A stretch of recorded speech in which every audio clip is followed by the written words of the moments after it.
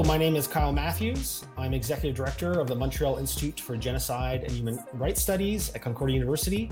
And we're very pleased today to continue our Digital Authoritarianism Speakers series that's done in partnership with the U.S. Embassy to Canada, as well as the U.S. Consulate General to Montreal. This session is extremely important and fascinating.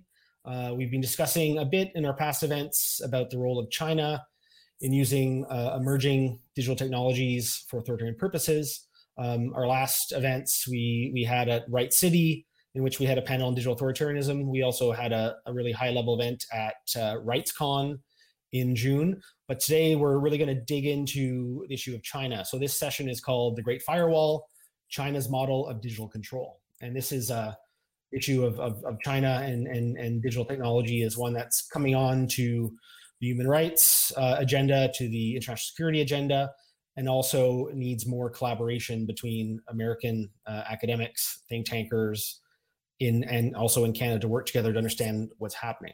So we have four extremely distinguished speakers today. I'll introduce them briefly, and in that order of proceeding, they will have a few minutes to talk about how their work intersects with this issue of digital authoritarianism in China.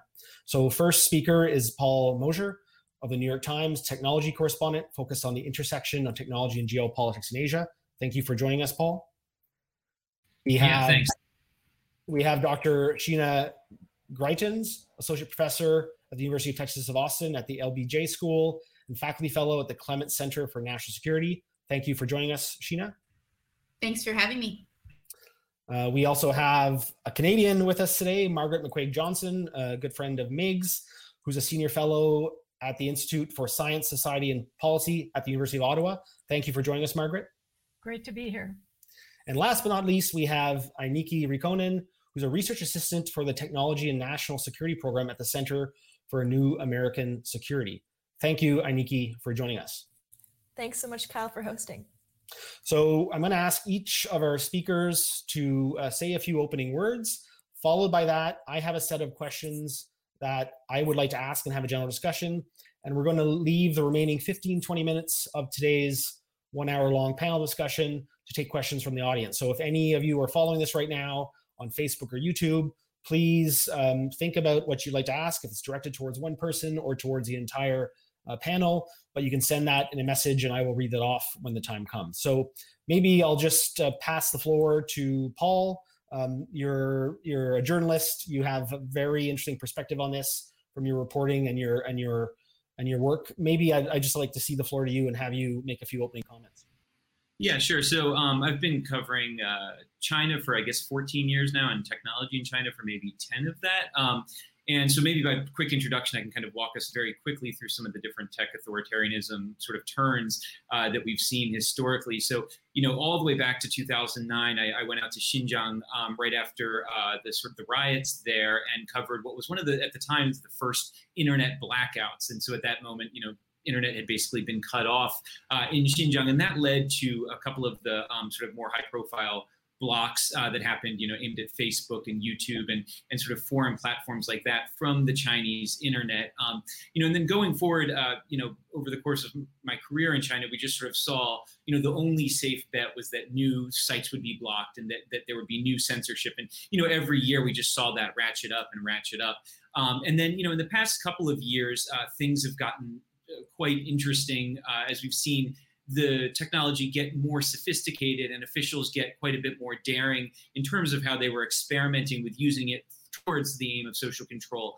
And so a lot of people have probably seen, reports about the use of facial recognition and the sort of ubiquity of surveillance cameras within China. I did a lot of reporting over the past few years out of Xinjiang and kind of looking at how just the sheer density of cameras and the ways that the kind of there's sort of this checkpoint system in Xinjiang where you can, basically look at a person's face and clock who they are as they go through different places, as they go into a bank, as they go to a gas station. So kind of putting together how that works. We also kind of discovered that one of the things China does is actually embed ethnicity detection within its algorithms around the country. So it's actually looking out actively for the ethnic minority Uyghurs as people pass by cameras all across the country. And then more recently, Also looked at Hong Kong and kind of, during the protests there, sort of saw what the kind of awareness of what was happening in China did to the ideas of what democracy would be for Hong Kong, as short-lived as those ideas were, and how people there thought about, what ultimately, was required to have democracy. And that meant obviously a lot of pushback against some of the more physical surveillance that we've seen. There's a lot more I can talk about, but I'll just cut it off there. And that kind of takes us to the current day. We were thrown out of China a year and a half ago now, I guess. And so I've been in Taiwan since, trying to cover it from here. Kind of the beginning of the pandemic, we got thrown out. Thank you, Paul. Fascinating work, and thank you for your reporting. We've definitely been reading up it from Canada and appreciate the important work you're doing as a journalist. I'd now like to pass the floor to Sheena, who's done a lot of work on authoritarianism and the Chinese perspectives of national security. Sheena, the floor is yours. Yeah, thank you so much. So first of all, I just want to second the accolades for Paul's reporting. He and his colleagues have done us just a tremendous service in terms of understanding some of the nuts and bolts of this system and some of the important features of how it works on the ground. What I wanted to do maybe to complement and to build on that is to pull back a little bit and to look at the political context around that this surveillance buildup has occurred in. And I think that's an important framing. What is the purpose of this? Why is the party state doing it? How is Xi Jinping and his colleagues in Chinese senior leadership thinking about the role of the surveillance state? And I want to start in 2014, 2015, when Xi Jinping rolled out something that he's referred to as the comprehensive national security concept. This was something that premiered in 2014 and sort of was formally incorporated into a national security strategy that was approved by the Politburo in the spring of the following year. And the comprehensive national security concept has really become a touchstone of Xi Jinping's time in power and a reference point from which we can understand a whole bunch of the different things he's done, from the surveillance buildup to the overhaul of legal and bureaucratic pieces of China's party state system, to some of its foreign policy. But the national security concept is really heavy on internal security compared to what we in the United States or Canada might think of when we use the term national security. It is explicitly founded on an idea of political security for the party state. So it's a regime security concept. There's a piece just in People's Daily this morning repeating this theme, that political security for China's socialist system and the leadership of the Central Committee with Xi Jinping at the core is really at the heart of the comprehensive national security concept. So it is fundamentally political and about party power.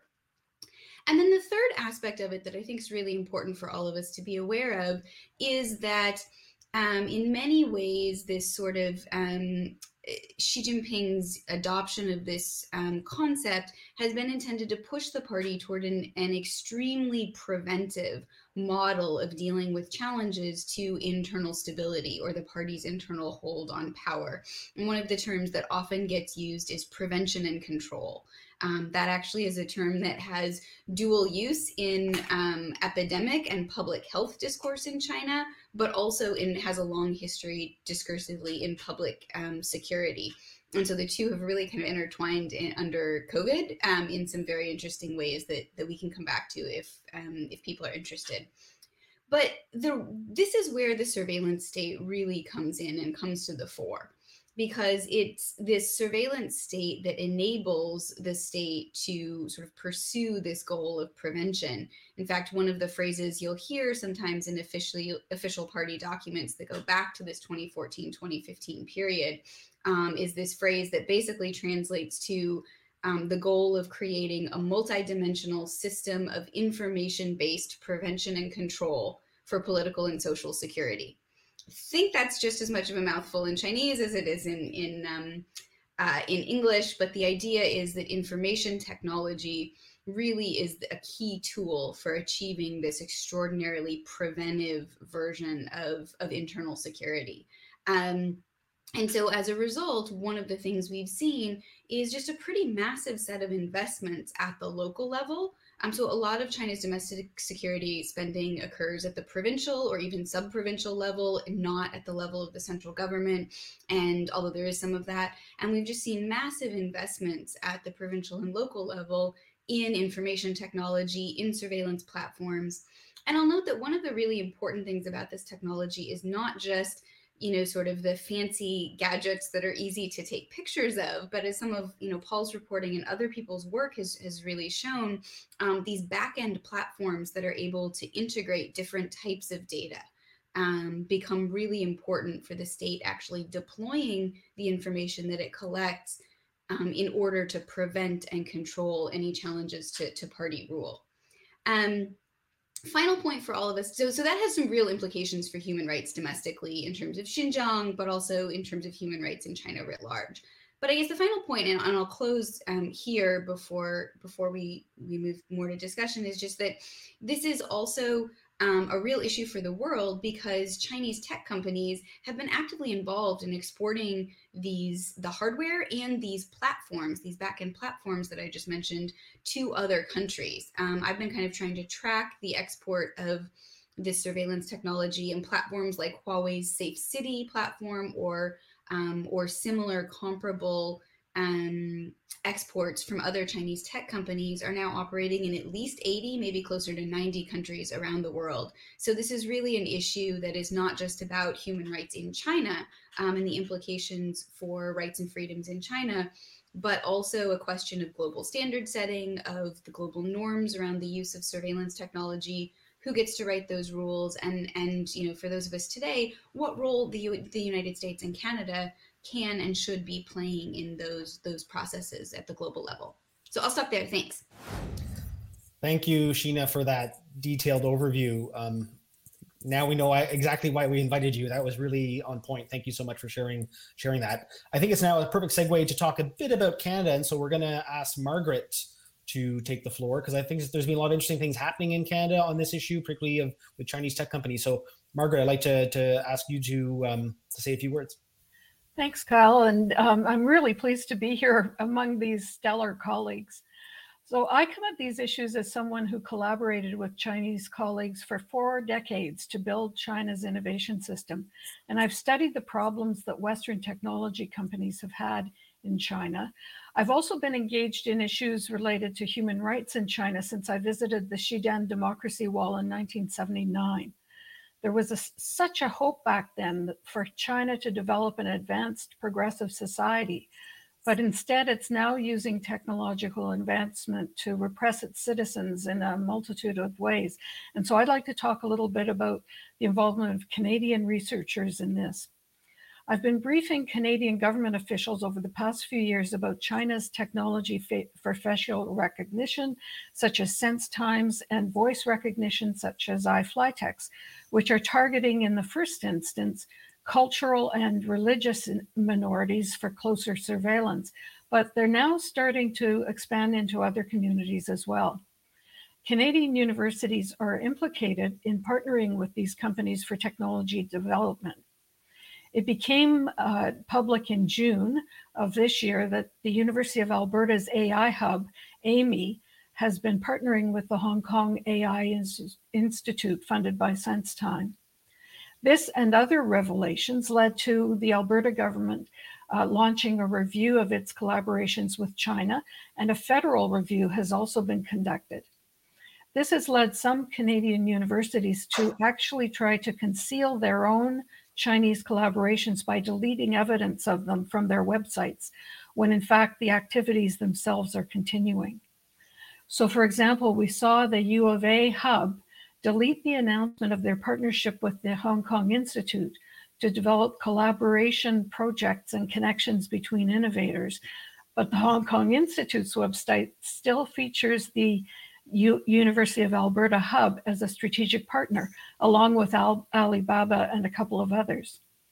Similarly, when Toronto's York University was challenged for partnering with iFlyTek, they took the name iFlyTek off the lab that the Chinese company has funded and said that the project was complete, even though it was not in fact complete because of COVID.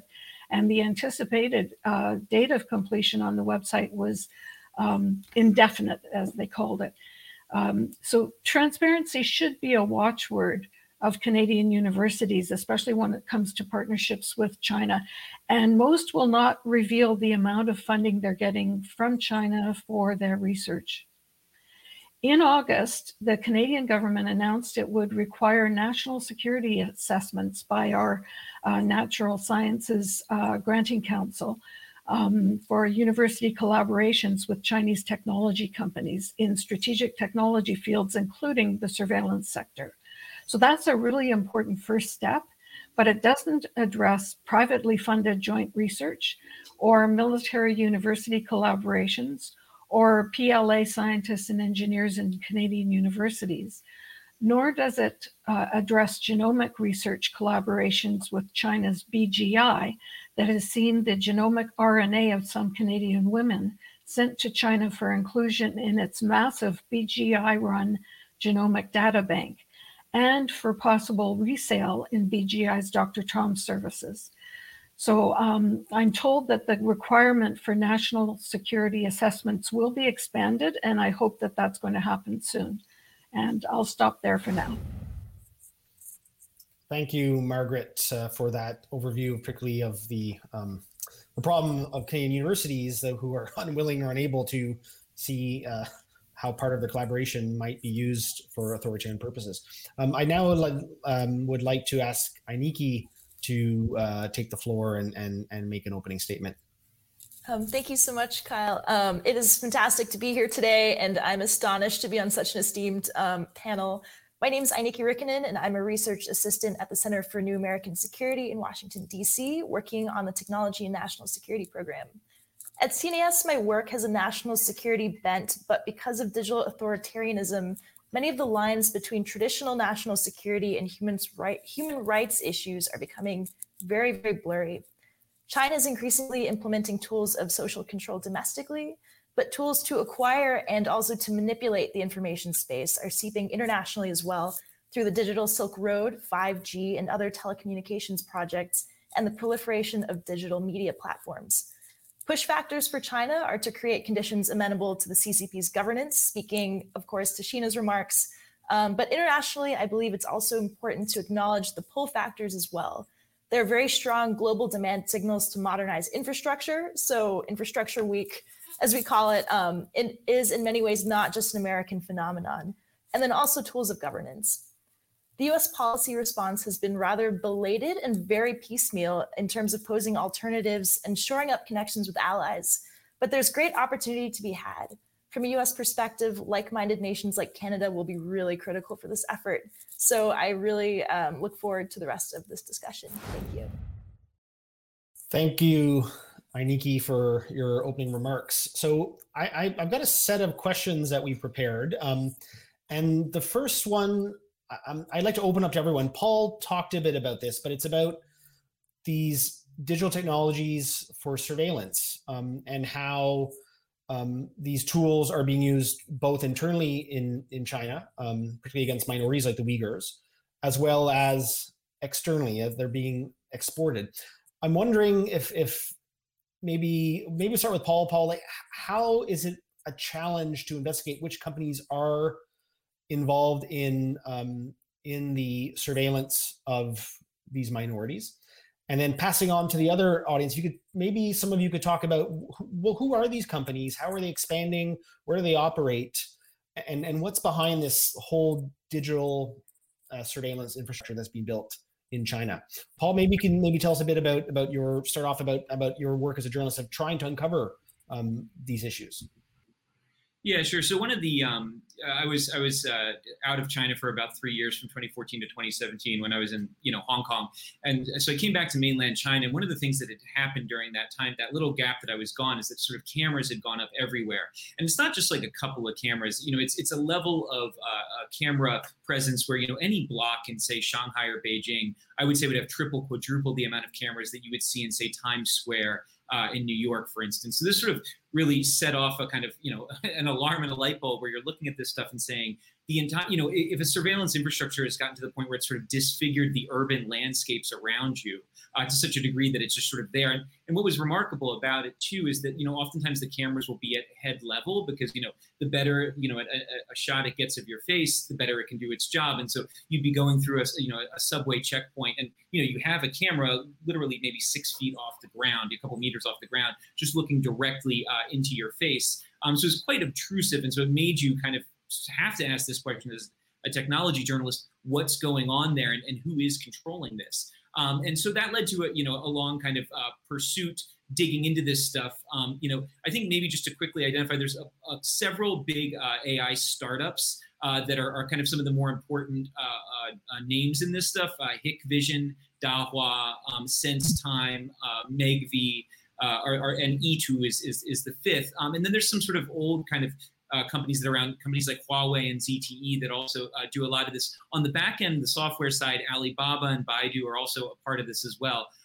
And so in looking into this stuff, for one, you would look at what the companies were saying. And so that meant, going to conferences and going to interview the companies. And, in 2017, 2018, they weren't as sort of aware that this was a problem. And so you would hear all kinds of things. They'd be happy to brag about how their cameras could follow somebody around the, around the city and how they were specifically building dossiers of Uyghurs in places like Xinjiang.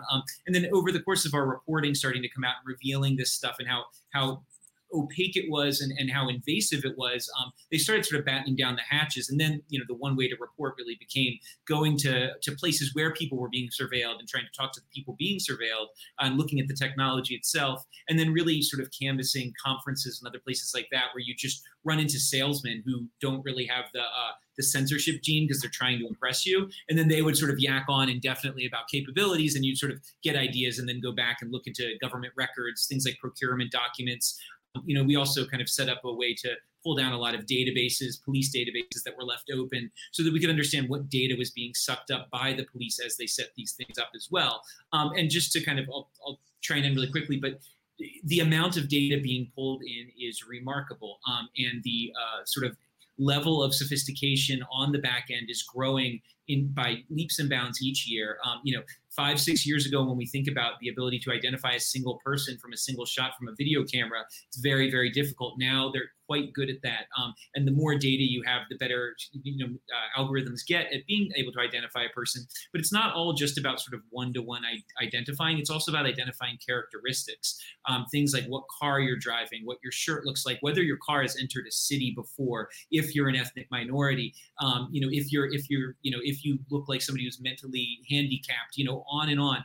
There's sort of no oversight to any of this. And so the sky's the limit in terms of sort of kind of kooky, invasive things. And just to end, I remember at one conference I ran into a guy who was talking about prison beds, and what he wanted to do. And it's very, very basic technology. This isn't hard. Put a bunch of sensors in a mattress and put it in a prison. And then you can map the heartbeats of all of the prisoners as they sleep. And so you can see if anybody might be awake or if anybody's, heart is beating too quickly, for their pace, et cetera. And it creates this kind of new, almost sort of biological level of surveillance that's incredibly invasive.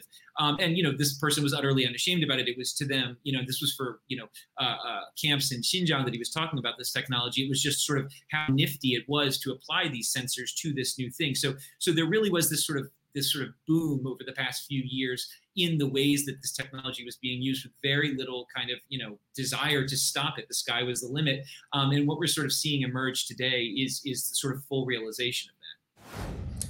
Thank you, Paul. You had a lot of comments that really stuck with me. And one is that the lack of oversight in China and how an authoritarian government can do things that no one, or checks and balances in the West. And another thing that jumps at me is that it seems that, in the US, Canada, other countries around the world, a lot of people aren't aware about what these companies are doing, and they're moving into our societies. And even the UN at the 75th anniversary, they had a partnership with Tencent, and they had to pull back because of surveillance of Uyghurs. So it's quite frightening. Sheena, Margaret, and Ainiki, would you like to add to any comments or something more about the external part of this that you think that we need to discuss? I'll start with Sheena and then go down to Margaret and Ainiki. Yeah, happy to. I think there are a couple of really important points here in what Paul is saying that I wanted to draw out and amplify. First of all, is this idea that when this technology was first introduced, the party state ended up suddenly with collection capabilities that massively outstripped their ability to analyze and use the data in governance, whether that was targeting social services, providing social services, or the much more coercive and invasive parts of surveillance and social control. But that gap is closing rapidly. The party state knows, it talks about openly about the problem of information islands, that information is collected, but it's not being put together in the right ways, and it's not flowing within the party state the way that they want it to get maximum usage from what they're collecting. And so I think we just need to be aware that yes, these gaps have existed, that the Chinese leadership is quite aware of that and is actively working to fix that problem and to hone the analytical capability that it needs to get what it wants from the data that it's collecting. Second point that I think is really important, that was kind of implicit in what Paul was saying, but that I wanted to really draw out because it's important both within China and again at the global level, is that a lot of the technology that we see and we read about in Xinjiang was actually incubated and experimented with first in urban centers on the East Coast. The State Council actually had a couple of prefectures, I think around 20, that it picked as pilot districts for some of these types of information system and surveillance system projects in the early to mid 2010s, maybe even a year or two before that. I'd have to go back and check the exact date. And at the time, Xinjiang was actually lagging behind in its investment in surveillance and things like that. And that was really concerning to Xi Jinping, and particularly at the time that this comprehensive national security concept was deployed, counterterrorism was really front and center in Xi Jinping's thinking. He made this trip out to Xinjiang in 2014. There were a couple of incidents around the time of his trip. And so there was this really pretty quick pivot of the comprehensive national security concept to thinking about Xinjiang, again, in Chinese framing. This is a counterterrorism issue. And so what became really important is just, and the point that I want to highlight for all of us to think about, is that some of the technological tools that we see in Xinjiang not only were developed in the East, but were applied there and used on citizens and populations in urban spaces first. And so part of the issue is that they were used for different political projects and political purposes. So something that was sort of, somewhat coercive and the possibility of it being abused and used to violate human rights was always there in the urban East. But when it moved to the setting of Xinjiang, where the party state had these, much more expansive aims and was willing to engage in much higher levels of repression, then the technology took on sort of a different political role. And it really was used to facilitate this massive escalation in collective repression that occurred in the spring of 2017, that the United States now has the State Department has found meet the criteria for both genocide and crimes against humanity. And so, the point here, again, for global politics too, is we've seen some democracies that have bought some of this technology from China. So the issue is partly one of what these technical capabilities are and whether democracies should be acquiring them at all. But there's also then this second question of, for the democracies where there's a city or a province that's already acquired a capability or a system like this, what are the legal and political and regulatory frameworks or rules that can be applied to ensure adequate democratic oversight of these systems, to ensure that civil liberties are respected, to ensure that they're not used to violate or abuse human rights?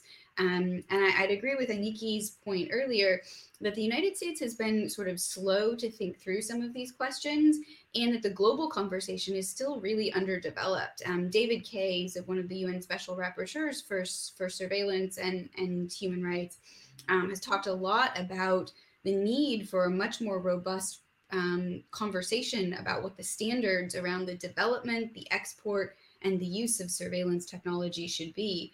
And so, again, that's something where I think the United States, Canada, other like-minded democracies, allies and partners can probably play a real role. But this is pretty urgent because the landscape has shifted, and now we're in the business of playing catch up. But the sort of the key point is that we need to think both about what these capabilities are and can do, but then also what are the political, regulatory, and legal tools that we might have to figure out how to keep them in check when that's appropriate for a democratic political system. I think part of what's so interesting about the 5G sort of debacle is that it's so interdisciplinary. And so you have the technology element, in what ways can it be abused? As you have the ability to suck up more information, what does it mean for the Internet of Things, or smart cities and these big sensor ecosystems that might come into play?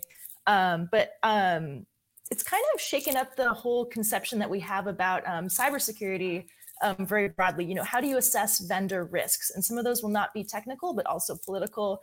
In this case, looking at how susceptible private companies are to influence by China's government, and whether they might then pass over data upon request. And so in response to this, interestingly enough, it's not just about the technology. It's not even just about the politics, but even looking at the market for 5G equipment. Why is it that there's an oligopoly on US networks? And how, if that is the problem, do we then open up the playing field to alternatives? And so then coming back to technical standards like interoperability to open that up. And so part of what's been interesting about following this conversation, not only can it be very convoluted, but there's some really creative solutions that you can point to if you're willing to sort of untangle the web of what are all of the contributing factors, what are the structural components, and then thinking about how government and private sector can really work together to formulate some openings for alternatives. Thank you, Ainiki, for talking about the complexity of the 5G to Huawei debate. Margaret, maybe you talked a bit about companies that we should be fearful of that have engaged in human rights abuses, but maybe you can talk a bit more about that, but also talk about what's happening in Canada about Huawei and the 5G. Right. So Huawei is a critical issue for the Canadian government. It's been under review for more than 3 years. And it, along with some other things the Canadian government hasn't been doing on China that would be criticized by China, I think they've just been holding back. They've been very meek. They've got the two Michaels as hostage. They want to be very careful. So hopefully after this September 20th election, we'll see a real decision. But they have been signaling that the most important criterion for the Huawei decision is national security. So I think that's a very good signal. Huawei itself has been doing research on, for example, testing AI that would pick a Uyghur out of a big crowd and automatically send an alarm to the police.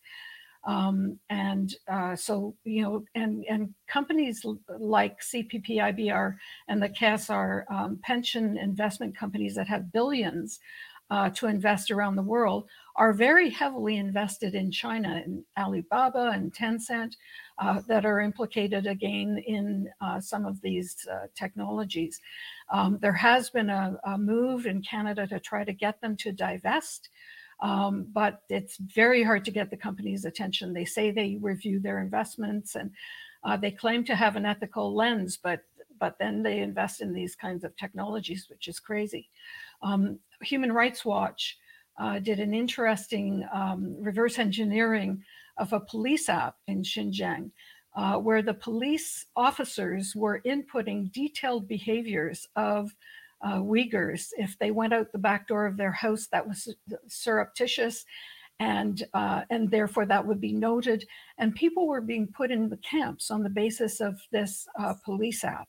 So this is the importance of algorithms, just like, at the time that COVID was first emerging. There was an algorithm to censor keywords, but the implication of that was that doctors on the ground trying to deal with the disease were not able to send messages on WeChat to one another because they were all getting censored, so they couldn't share notes. So that too is concerning. And then, for Uyghurs here in Canada, There's been the experience of hackers from China getting into through Facebook into their email accounts and identifying exactly what they're saying to others on email, and plans to have protests. All of these things are being tracked in China. So, as you say, this is happening abroad, not just within the country. Thank you, Margaret. Before I go to my next question, we still have about 25 minutes left. People that are following, if you have any question, please submit it via Facebook or YouTube.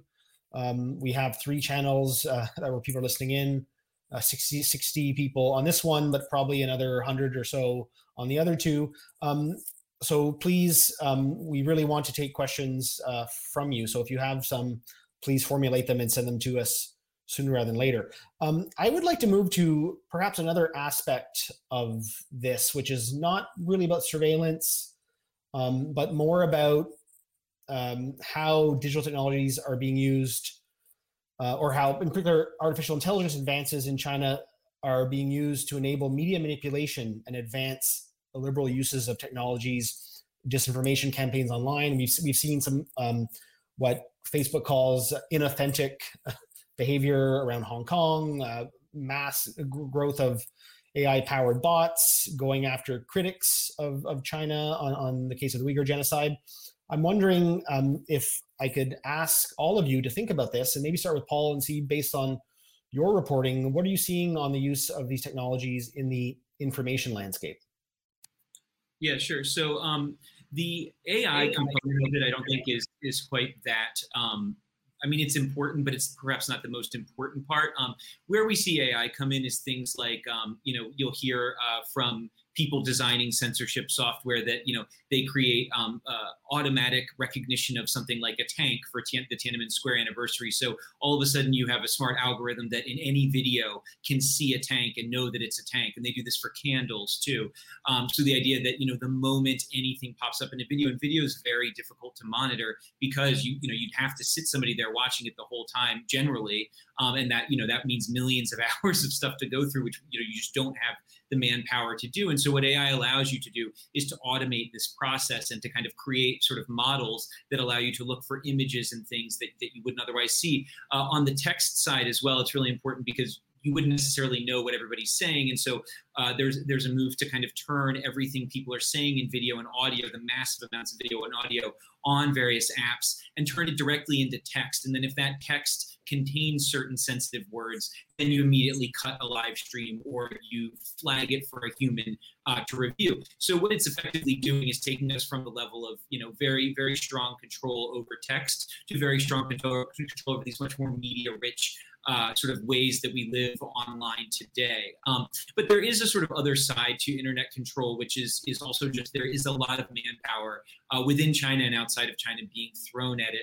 The best way to fool, be it sort of, a Twitter troll tracking software or YouTube or whomever, is to actually have real people doing this stuff. And there are plenty of times where what looks to be click farms and comment farms that exist, to sort of systematically troll people like myself and probably the other panelists here as well, to go after them anytime they say something. And we found lists that, show that journalists and government officials and so on are sort of on those lists. And then the final point I'll say is, we got a very large leak out of the Cyberspace Administration of China, which is effectively the internet regulator, last year. And what it showed is really that there's an entire sophisticated bureaucracy that's grown up around controlling the internet within China. It used to be that the companies were mostly left to kind of censor on their own, and if something got out of control, they were punished. Now you actually have, on a county by county level, a series of staff who actually monitor local social media to see anything that could potentially go viral or be dangerous, and who use spies within local chat groups, and who have pull on a large number of real people, usually younger students, who can astroturf and put positive comments up about new local policies or local politicians. And so they kind of pull on all of these levers with a human brain to manipulate what's going on locally on the internet. And we saw this used to incredible effect in the initial outbreak of the coronavirus, which became probably the largest single internet censorship event the world has ever known, in which just massive amounts of mourning for Li Wenliang, the doctor who tried to warn people about COVID and ultimately succumbed to it and died. The way he was mourned online and the way that was ultimately censored. So, and as we go forward, I think in the future we will see these algorithms get better and better. But I don't know that for the foreseeable future, I do think we will have humans there, and it's a matter of how to slowly deploy the manpower. And so the automation kind of sits on the back end and gets you to look at the, if you're a censor, to look at the candle or the tank or the person who says, Tibet independence on a live stream, and that's sort of how it will work. Thank you, Paul. Sheena, are you any of your research touching on this issue in the information domain? I've looked a little bit at the role of some of this, but I guess that, the concern that I have as we think again about sort of the global conversation on surveillance, on technology, on human rights, and on digital authoritarianism is the potential for some of these tech tools, video technology, not just to be used to censor or mold online conversation, but actively to claim that some of the documentation that is genuine about human rights abuses is manipulated or fake. And so, we've seen, you can do this at a much lower tech, sort of using a much lower tech set of methods with clever video editing and the introduction of things that look like evidence, but that somebody doesn't necessarily have time to read and consider a document carefully. But to the extent that physical access to areas is limited, as it has been in places like Xinjiang, but also globally in other places like North Korea or parts of Myanmar, then sometimes we've relied on videos taken by people at the scene who are able to get them out via social media. And if you have states that are then able to say, oh, all of that is some kind of deep fake, or that video's been manipulated, this isn't real, you can very quickly get into this area where the basic facts of what's happening on the ground are disputed and challenged, and you have a debate about what's real and what's happening rather than what needs to be done about it, or what policy changes need to be adopted. And we've seen political discourse get sort of stuck and start spinning when that happens in any number of other contexts recently. And so, although I can't think of a case necessarily in which that's happened on a large scale yet, I think it's something for human rights activists to start thinking quite carefully about how, if the state has really advanced technology and can either generate videos that look real but aren't, or claim that real videos are not real, how do we think about the balance of power between activists and human rights advocates on the one hand, and states that are developing these fairly advanced capabilities on the other? I don't have a good answer, but it's just a question and a point that I wanted to raise, because I think it's something we will all need to think through at some point here. But I know Aineki's work and maybe Margaret has touched on some of this as well, so maybe they have more to say. Margaret, I'd like to ask you, you've written a lot, taken a public stance on these issues. You've written op-eds for all Canada's major newspapers. You're on doing TV interviews. Have you seen a rise of either real accounts or fake accounts going after you on social media because of that? I got caught actually on the weekend with one that said that Huawei was pulling out of 5G in Canada and was not going to allow any Canadian companies to use any of its patents. And so that's the only one that I've seen myself. But it was quite a dramatic piece, and on the face of it looked real, but then it turned out it wasn't. When you have a couple of journalists look at it quickly, then they can usually get to the root of it. So Paul may have seen that particular one floating around in the last few days.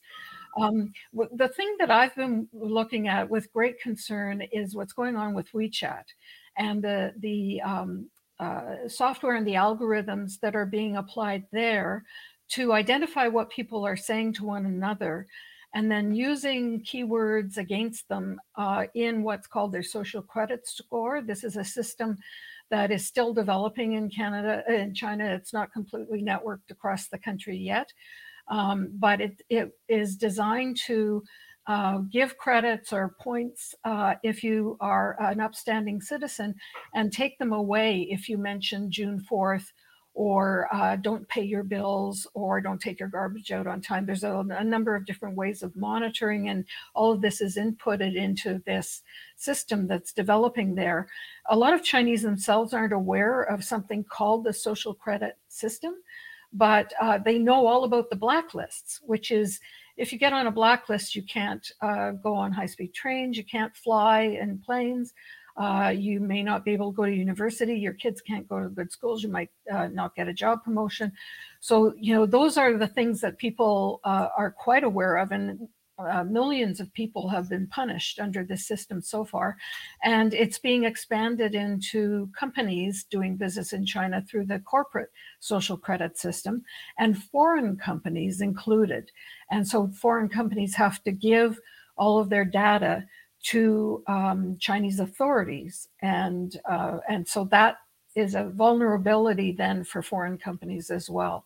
So this is has been going since 2016. I deleted my own WeChat app when I first saw this developing, and it'll be interesting to see what impact that has on the society in the longer term. Thanks, Margaret. Ainiki, I'm not sure if you have comments on this, but I also realized the US military banned some of its members from using TikTok. Not sure if you've done work on this, but do you have anything to add to the discussion on these points? Yes, so we've heard about content detection, deepfakes, and these data-driven blacklists. And I would also add, I suppose in the spirit of TikTok, concerns about micro-targeting as well. And so that's when you have content recommendation algorithms that suggest material to you. I believe in China, they've been subject to export controls actually as a national security interest, which added a wrinkle into sort of this attempt to split TikTok from its parent company. But I think some of the challenge with it is that it inherently proliferates narratives that users are open to as it's personalizing what you see. And so what this might mean is you might get the same message or narrative that's packaged in different ways, and then you kind of see amongst users what sticks. And then in an environment that's censored, you won't have the alternatives. And so some scholars have called this digital nationalism. In terms of how this happens across platforms, though, I think it's interesting that Russia still seems very much ahead in terms of leveraging these algorithms on Western platforms like Twitter, but it is kind of a different game when the platform is actually owned by a company that is subject to a country's influence. And so I think that's kind of a different game. And as some of these social media platforms proliferate, we'll see what happens. I think, TikTok is perhaps not the most urgent example so much as sort of our warning light of, things that might be to come if we're not paying attention and taking a more coordinated and less ad hoc response. Thank you. So I'd like to now, we have about 15 minutes left or a little bit less to turn to questions from the audience. I'm going to put it up on the screen. Not sure who wants to volunteer for this one or who's best positioned to answer this, but one question coming in is from Frank Chalk, who's asking, how does the Chinese Communist Party leadership engage with China's surveillance tech innovators and coordinate with them? So how does the government there engage with China's surveillance tech innovators, companies, to coordinate all of this? Who would like to comment on this? Who has knowledge of how this works? So I think this is probably something that Paul can speak to as well. But one of the ways that we've seen that the party state has been very effective at shaping the surveillance ecosystem writ large in China is through the procurement contracts that it makes available. The reality is that a lot of tech companies in China are really dependent on or have been dependent on these local and provincial government bids to develop technology and then to be able to be commercially viable. So I think it's important to note that the procurement environment in China has had a huge effect on the development of a lot of these companies, and has also affected which of them are sort of domestically focused versus now turning to thinking about, or which ones have gradually turned to marketing their products externally and globally.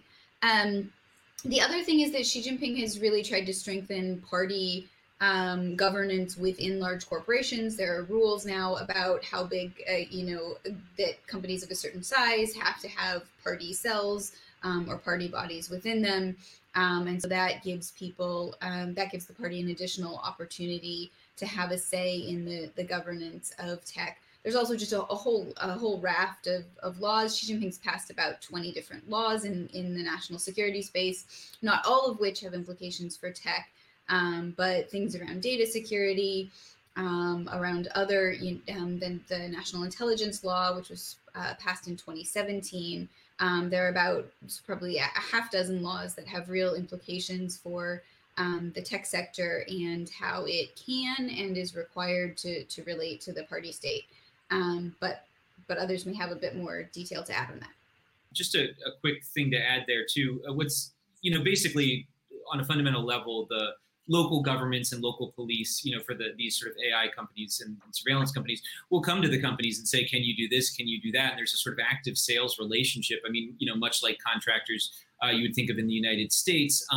But what's interesting is so much money has flowed into the surveillance technologies in recent years that it actually in some ways has influenced how artificial intelligence technologies itself have developed within China. I remember talking to E2 a few years ago, which is one of the leading, facial recognition companies, and they just gotten a huge contract for Chinese customs to do the facial recognition anytime anybody crosses the Chinese border. But they were also working with a couple of hospitals on technology designed to help identify lung cancer in scans.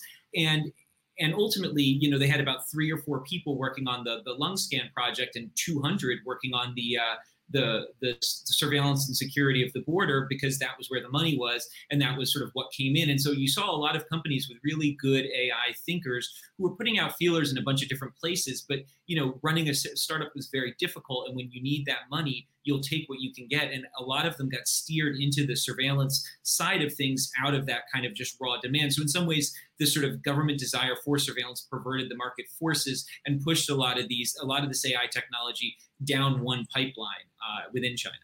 Yeah, I would just add that Xi Jinping and Li Keqiang have done quite a remarkable job of leadership on technology. When he came in, Xi put in a process for major changes in governance of the innovation system, wound up more than 100 government programs and put in place 5 program areas. So it really took a hands-on approach to that. Li Keqiang has been a big advocate for startup incubators and accelerators for small and medium-sized companies in China. And, so a lot of this is visionary, and then it trickles down into, how do they implement that? But if I look around the world at those leaders who are really engaged on innovation and technology, I would say the Premier and the Secretary General are among the leaders. Thank you, Margaret. Ainiki, do you have anything you'd like to add, or should I move to the next question? Yes, I would just add internationally, looking also at China's industrial policy and some of its, well-funded or well-subsidized foreign policy initiatives like the Belt and Road Initiative, very famous, or the Digital Silk Road as well. If you have a market where the cheapness of products are tipped in favor of companies, countries are more likely to buy them, even if they come with significant surveillance risks. Thank you. So we're going to take one last question from the audience because we don't have that much time left and everyone's busy and has things after this. So I'm going to put up on the screen and it says, great insights. This is from Peter Frankopan. Great insights. Thank you. What, if anything, do we know about how and where this data is processed? What kind of organizational structures manage the data, and are Are there good ways it gets used? Thank you. So this is about the data privacy rights and companies collaborating. Does anyone have an insight in this or would like to take a stab at this question? Yeah, I guess I can take a first stab. So that, basically at a local level or at a provincial level, you'll have different companies bid on these contracts, and usually what they'll do is build out on behalf of the police or whoever is collecting the data, a repository. And that's kind of the data islands that Sheena talked about kind of get created when you have one set of companies, in Sichuan, say, and another set of companies in Yunnan that are building kind of, systems that don't necessarily talk to each other in terms of how the data is stored, what data is collected, how it's analyzed, et cetera. And so there's a sort of national program to slowly flatten that and make a kind of set of standards so that all this can sort of, all these different systems can talk to each other. There are lots of good ways that this stuff is being used, and the Chinese officials are very quick to point it out. There are things, I think in Shanghai at some point they would say, if people are doing construction past a certain hour or, not wearing helmets, our camera, construction men aren't wearing helmets, our cameras will identify it. There's all kinds of, Alibaba makes claims to sort of fixing some of Hangzhou's traffic problems. Hangzhou is famous for terrible traffic. So all of these ideas, like Aniki said about sort of, a smart city and this idea that you can use data to better run an urban area are kind of embedded in the surveillance side as well. And so, another thing is like, for instance, finding children who have been kidnapped, via recognition or via DNA. But ultimately what happens is these things sort of get packaged all together. So, the thing that fixes your traffic situation or tries to streamline your traffic lights for the morning rush hour is also keeping an eye out for any car that has never entered a certain district before, and then grabbing the rust patterns on the side of that car and identifying, if it's from Xinjiang, maybe it needs to be looked at. And so all these things are kind of, sort of layered on top of each other.